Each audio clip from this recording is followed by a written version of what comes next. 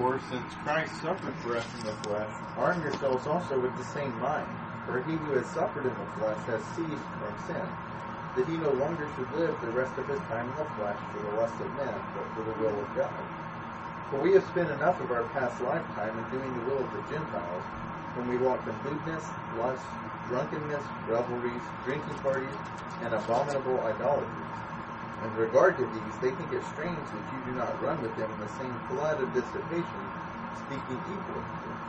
They will give an account to him who is ready to judge the living and the dead.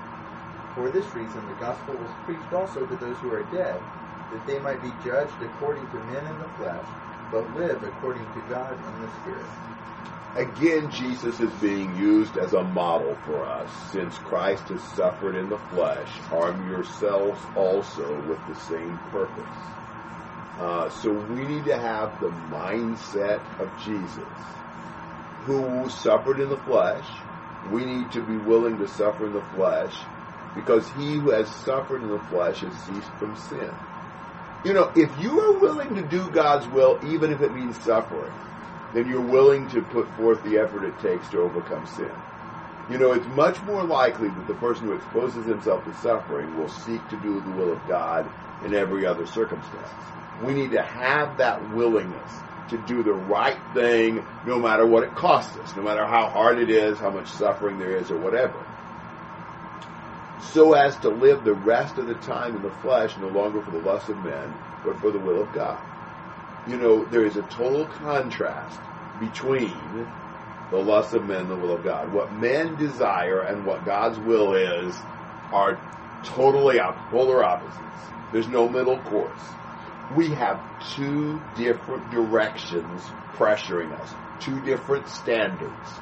Is it going to be for us the lust of men or the will of God? And he says the time already past is sufficient for you to have carried out the desire of the Gentiles. You know, it's been long enough, which is highly understated. It's an irony in that. You know, enough indeed. You've wasted a bunch of your life in those things. You know, you can't subtract from the time you spent in pursuing those lusts of the Gentiles, but you sure can, you know, not add any more, waste any of the rest of your life in those things. Notice he talks about the desire of the Gentiles. Do we assume all these that Peter's writing to are Jews? I think not necessarily. I think the Bible uses Gentiles, and the New Testament uses Gentiles in the sense of non-Christians. Since we're the new people of God, we're the new Israel, and whoever isn't one of us is a Gentile. Even the Jews would be Gentiles in that sense.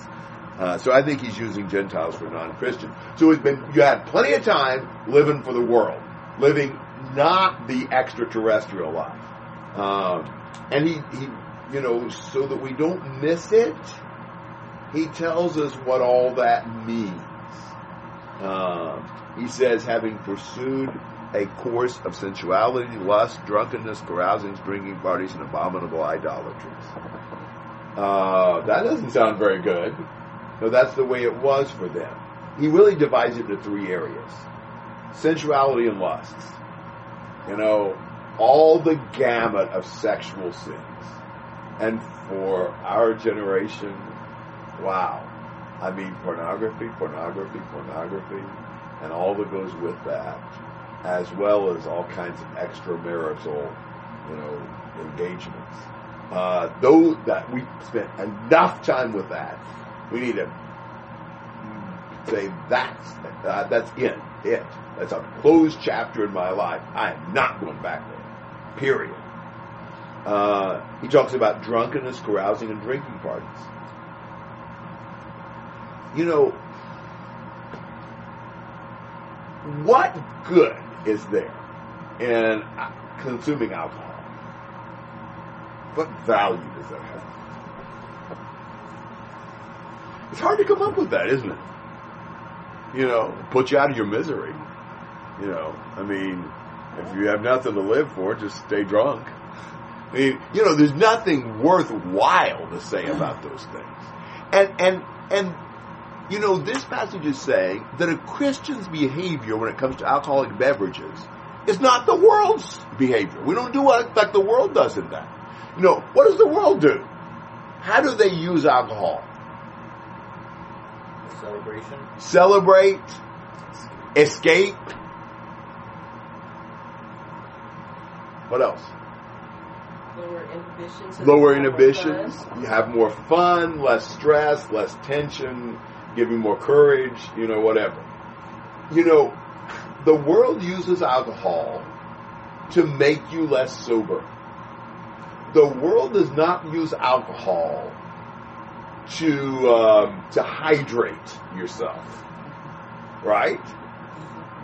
That's just not the norm. I suppose there's a few people who really have a taste for beer, and when they get thirsty, that's what they want. But that is not the way that's normally looked at or presented. We do have soft drinks. We have all kinds of drinks. It's not really an issue with, man, there's nothing else to drink. So we can't be like that. We don't have that same standard, that same approach. And I understand that biblically we can't make the argument that the ingestion of any amount of alcohol is automatically sinful. Paul told Timothy to drink a little wine for his stomach's sake and his infirmities. There are times when there may be some drugs and alcohol in our medications, and as long as we take them in moderation under doctor's orders and so forth, it's okay. But when we view alcohol the way the world views alcohol, we're wrong. That's the way they live. That's the way we were supposed to stop living. It's time's already sufficient for you to pursue that. Don't live like that anymore. So, I think you can ask the question, why is it beer, wine, some mixed drink? Why that as opposed to a Coke or juice or whatever? And be honest, it's not the same. Can you go out with those people and say, I think it'll be a Coke for me tonight? That's just cool? No, it's not the same. It's not going to make you feel the same way. It's not going to be accepted the same way. It's a different thing. This is alcoholic consumption with the mindset of the world. And that's wrong. And so Christians are on the wrong side of that increasingly. We are increasingly wanting to compromise with the world and think it's okay to drink. Look at it this way. I do this pretty often. I'm sure I've probably done it here. But I think it's valuable. I have never, ever tasted alcohol. There may be a medication or something. I don't know if I ever had NyQuil or, vanilla in something or whatever. But I have never tasted a beer. I've never tasted wine. Period. Never. Isn't it nice for me to be able to say that? I've never been tempted. I have no temptation. Stuff stinks. Why would you want to drink it? And since I've never felt it, I've never tasted it, it has no appeal to me. None. I don't know if I'd ever started it, if I'd become an alcoholic, and that had been a real problem to me or not, but it sure hasn't been a problem because I've never tried it. What's the bad in that? What is there that's negative for me about that? What am I missing out on that's really important? I don't think anything. I think it's been a blessing to me. And I think, if we could say from here on out, I never tasted it again. Wouldn't that be a blessing? So he's really trying to get them as strangers, as extraterrestrials. You don't live like they do in the sensual lusts, and you don't live like they do in the drunkenness and carousings and drinking parties. All three of those terms refer to drinking and the accessories. And we don't even understand exactly what drinking parties means. It's just a word that says drinkings, whatever that is.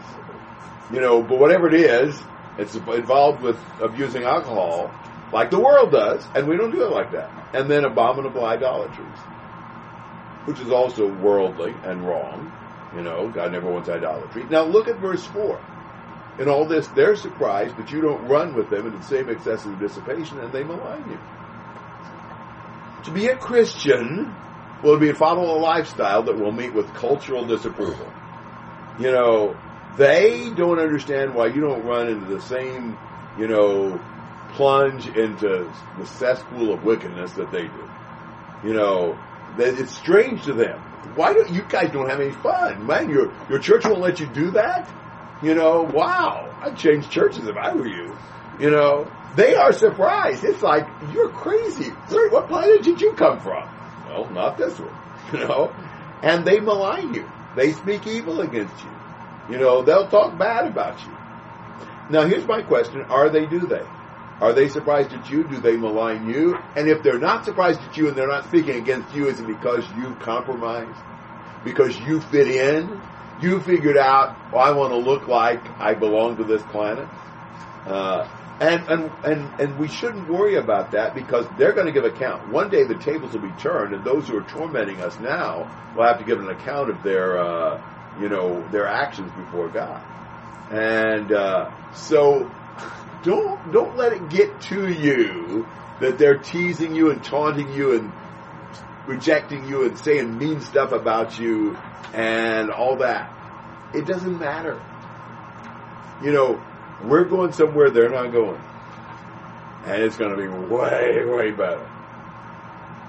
So, but that's the thing. When we live a consistent, holy, righteous life, we're going to get rejection. We can count on it. So then he says, for the gospel has for this purpose been preached even to those who are dead, that though they are judged in the flesh as men, they may live in the spirit according to the will of God. So even, the gospel is preached to those who passed on for the purpose of them living for the Lord. And I mean, you think about these who've already gone before us, those who've turned to the Lord and been forgiven. What a blessing they have. When you live right, and you may be rejected by men, but you will live in eternity with the Lord. So think about the eternal consequences when they're talking bad about you and talking down about you and rejecting you and shocked. I couldn't believe you wouldn't do that. Just think about where this is headed. They're going to be judged. We're going to be blessed. We've had the gospel preached to us so that we can live forever according to the will of God. Thoughts and comments on all that? Are we assuming that they died because of persecution, or either way, it doesn't really matter, I don't think. But it's just saying that they are the ones who are really experiencing the blessing of having chosen to serve the Lord. When it says they were judged in the flesh as men, that means judged by the Gentiles. I think so. Okay. Yeah, I think so. They had their judgment then. These Gentiles are going to have their judgment at the end. In verse 5, Yes. who are the living and the dead? Are they people who are alive and people who are dead in a physical, fleshly sense? Or is it those who are alive to God and dead to... Or is it those who are alive when he comes back and those who will be raised because they were dead? Yeah, That's probably what I would say. okay. But I don't know for sure. When he comes back, he'll judge the living and he'll judge the dead. But those who are still alive and those who've already passed on, who will be raised. From what I've experienced, it seems like a lot of people they almost realize that what they're doing is probably not good for them, but they want somebody to do it with because it makes them feel better. Yes.